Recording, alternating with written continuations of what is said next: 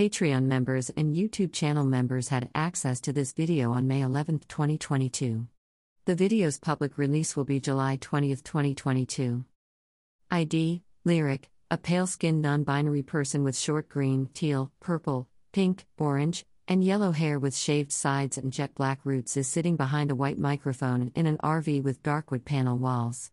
The words reading my diagnostic report floats in front of them in pale teal and green letters. Transcript. It was August 23, 2016, when I went in for the first part of my autism assessment, an in-person interview with myself and the person who would be reviewing my childhood history and medical records. By the end of August, all of the interviews would be concluded, and by early September 2016, at the age of 29, I would be diagnosed autistic.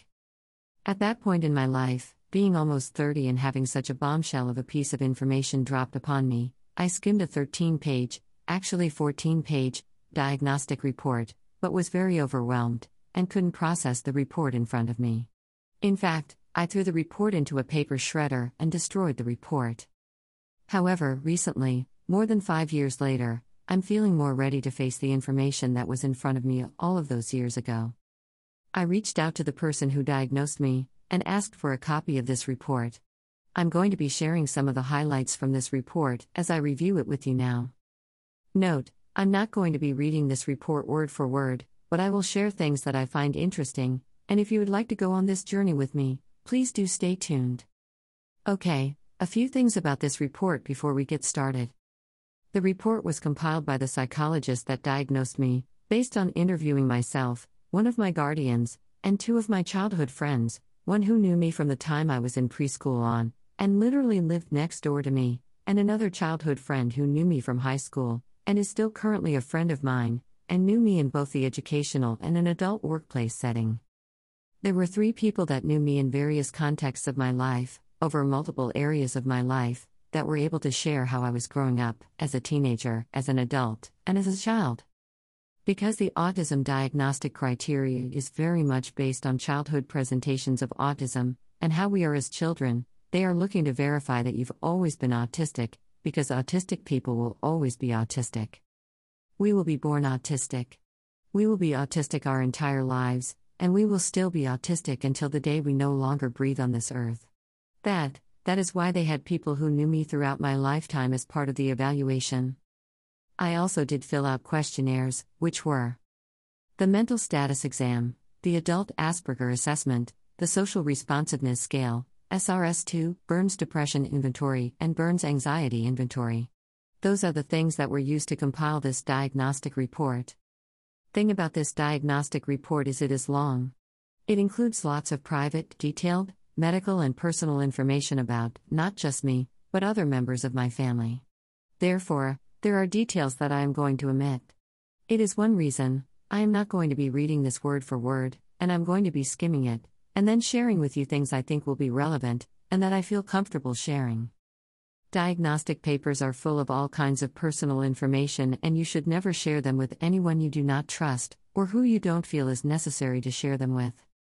The other reason I will not be reading from this report word for word is this was over 5 years ago, therefore it has the wrong name in the report, and my wrong pronouns, and labels me as a woman, because I was not yet out as non-binary, and had not gone through that part of my own self-discovery journey just yet.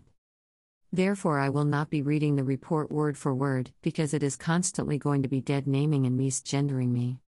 Just skimming through my report, it starts out with background information, family history, just a little blurbs about my childhood and immediate family growing up, and the people who were my guardians, talks a little bit about family history, and some of the medical conditions that run in the family, and some of my medical conditions that I've been diagnosed with, so a lot of personal information about me and family members at the very start of the report.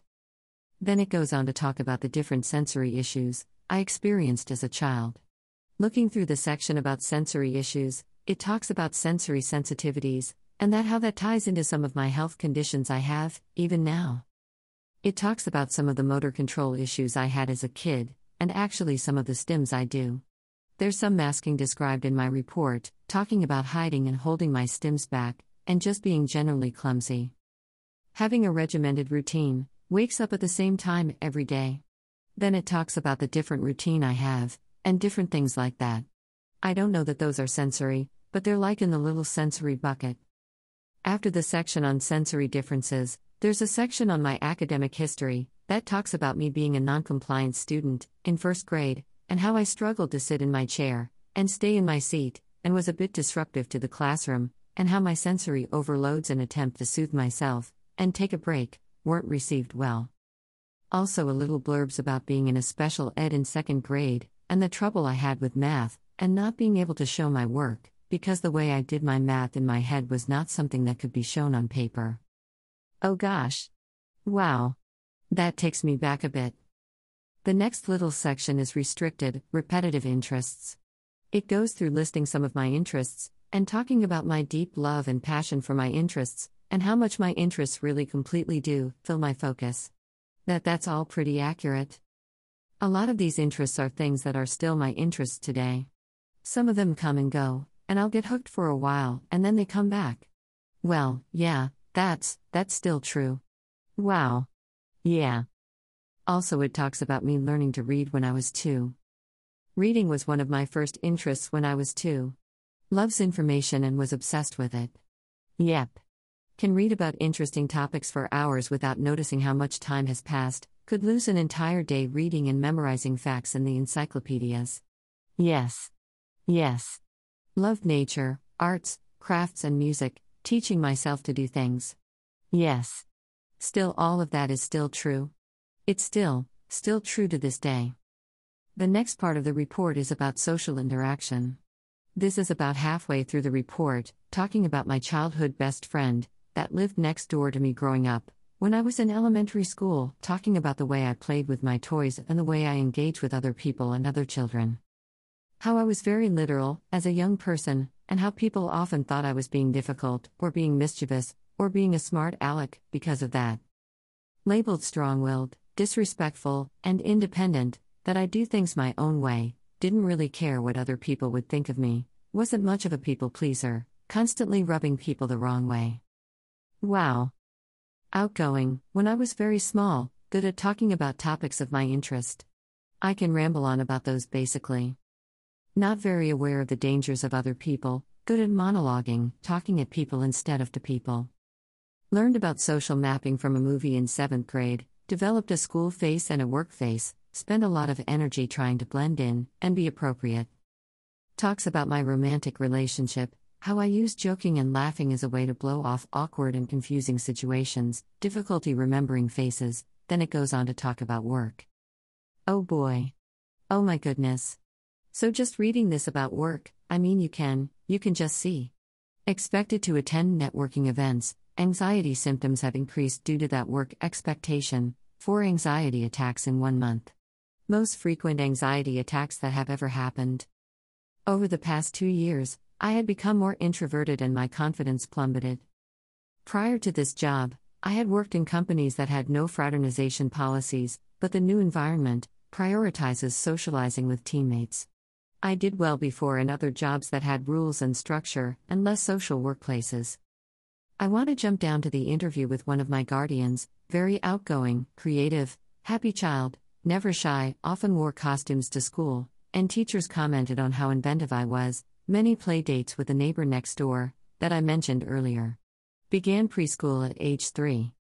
In the 2nd grade, the teacher told my guardian that they wondered if I might have hyperactivity, and my guardian chose not to research the concern, and attributed my hyperactivity level to boredom in the classroom. I was transferred to a private Christian school for 3rd grade, because that was the solution for my hyperactivity, was at Christian school. /S. The structure and rules at that school were not a good fit for me, and then I returned to public school in 4th grade. At that point, the physician advised medication for attention disorder, which didn't happen. It says that I enjoy drawing, painting and reading, and although I enjoyed playing with some of the dolls I had, I didn't engage much in imaginative play with toys. I was described as being very independent, and possibly bored by the adults that surrounded me growing up. My grandmother had migraine headaches as well, like I did, but she outgrew them in her 40s, and used to have 3 to 4 migraines a year. They were often related to sensitivity to light, fatigue, and stress. Same, although I had them a lot more frequently, before I figured out what my triggers were and started avoiding those triggers. It runs in the family, because I also have a maternal aunt, on the same side of the family that also has migraine headaches. Are your migraine headaches related to sensory issues? If you have them, let me know. Is it light? Is it sound? Is it smell? What triggers your migraine headaches? For me, a lot of it was fluorescent lighting. The next section is an interview with one of my childhood best friends, that lived next to me in elementary school, that was mentioned earlier in the report. It's ironic, this report talks about how we were, and how we played together as young people. It talks about how we have lost touch at multiple times in our lives, because I am bad at maintaining relationships. If you are my friend, you likely know this, and I've likely lost touch with you at multiple times. For years, months, I disappear. It's what I do, and I'm sorry. If you're watching this, I'm sorry because you know who you are, and I'm not going to name you, but I am sorry because I am a terrible friend in that respect. It talks about getting into flow arts, and circus arts, and hoop, and yoga, and acro yoga. All of a sudden I was physically fit, and extremely focused on this endeavor. That's pretty accurate. It talks about how we were just so close, at different points in our life. It talks about getting together to do things, photography, and that I would writing, and how to blog of my own, about yoga and those things. 'Cause I was blogging about yoga and writing about Buddhism and yoga. Back then, before I found out I was autistic, and then autism became my new obsession. It says that I have evolved into a talented, focused and hardworking young person. My friend says that I work harder than anyone she knew and doesn't know my limits. That's accurate. I don't know my limits at all. I'm a workaholic and my friend is impressed by my passion and dedication to my work. My friend thought I liked the moving meditation aspect of flow arts. That is absolutely it.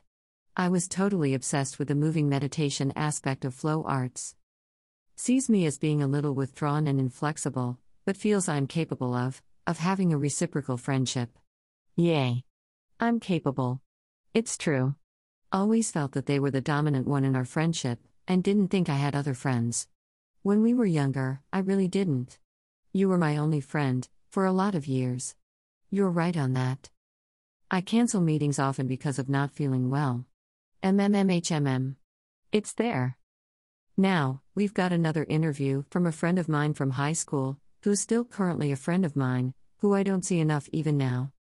Ironically, in the first paragraph, it talks about that we were friends and lost touch for 4 to 5 years. If you are my friend, and I haven't talked to you in a few years, please don't think it means I love you any less. I am a disaster, and this is a pattern, and it is something I do. I love that you said, my dear love, if you watch this, that it was like, we've never been apart because I agree so much, like the time passed, and then we get back together, and for those friends, that are those really special friends, it is like we've never been apart. It's great to really have those friends, that give that grace and understand that, when I disappear, it is not personal and often has nothing to do with anyone else, except for me, retreating into myself. Reading this part of the report, I can see very plainly, that my dear friend knew me a lot better than I even knew myself, 5.5, 6 years ago, when this happened. We were colleagues, and working together at the time, in addition to being high school friends. That insight of my friends, seeing things in myself, that I didn't even realize what's happening. My friend describes to me as, going into overdrive mode and exerting all of my energy to be social, engaging in my intense interests, being fully focused on one hobby after another, immersing myself in one hobby and then moving on to new ones. Some of the hobbies that were listed were hooping, yoga, Buddhism, and dog training. My friend described me as being open, loving, positive, and pure, and felt like we were emotionally close, but I only had so much of myself to give, which I think is so wonderful for my friend to, truly, understand me on that level. It says, I can have back and forth conversations, but speak rapidly, and tend to monopolize conversations and focus on things rather than feelings. That is accurate. I try to force myself to focus more on feelings now, because I understand other people focus on feelings more than I do. You know me so well. I was working remotely, most of the week back then. My friend said that I wasn't exhibiting any visible signs of anxiety, but because my friend knows me, They could see that I was dying inside. That is an exact quote from the report. That masking is it's invisible. My friend could see through it. I was dying inside. Could feel I'm very internally anxious though, works hard to disguise it on the outside. I think I was really good at disguising my anxiety. So the next section is titled Behavioral Observations, and the first paragraph in the section is based on observations of my childhood videos that I took in with me to the assessment, starting at around 9 months of age, all the way up through middle school. The first video is taken when I'm around 9 months old, at a holiday, Christmas, and I am shown chewing on packages and one of my guardians is attempting to present me with toys, but I am completely ignoring my guardian attempt to gain my attention. Says no social referencing or joint attention was noticed in the video, when I was an infant, or as a toddler. Video footage, when I was around 1 year old, showed me looking at the camera, with interest, but ignoring the people around me. I like the cameras, still talking to the camera now. Spoken aloud, hoarse voice, at age 7, very active, bouncing around in front of the camera. Laughing when uncomfortable. When picked up by an adult, I yelled, "Let me go," and waved as a camera. Video footage of a play that I participated in middle school was also reviewed and I appeared air quotes, somewhat awkward, and demonstrated limited facial expression in the video. Jumping down, to keep it moving, because this video is getting a really long. Under current test results, the Autism Asperger assessment was a total score of 41, which indicates probable autism, because of those with ASD 80% score, 32 or higher on that measure. Then it talks about having a score of 80 on the social responsiveness, SRS-2 test. Talks about the Burns tests, the anxiety index 35, for severe anxiety. Yeah. I had a lot going on, and I didn't even know I had anxiety. I was in complete denial that I had anxiety. Moving on to the next section, under clinical impressions, it says that historical recall, clinical interviews, video footage, and test data supports an early history, marked by persistent social interaction and communication deficits, as well as restricted and repetitive interests and behaviors, sensory sensitivities exacerbated by social demands, having resulted in increasingly disruptive physical ailments.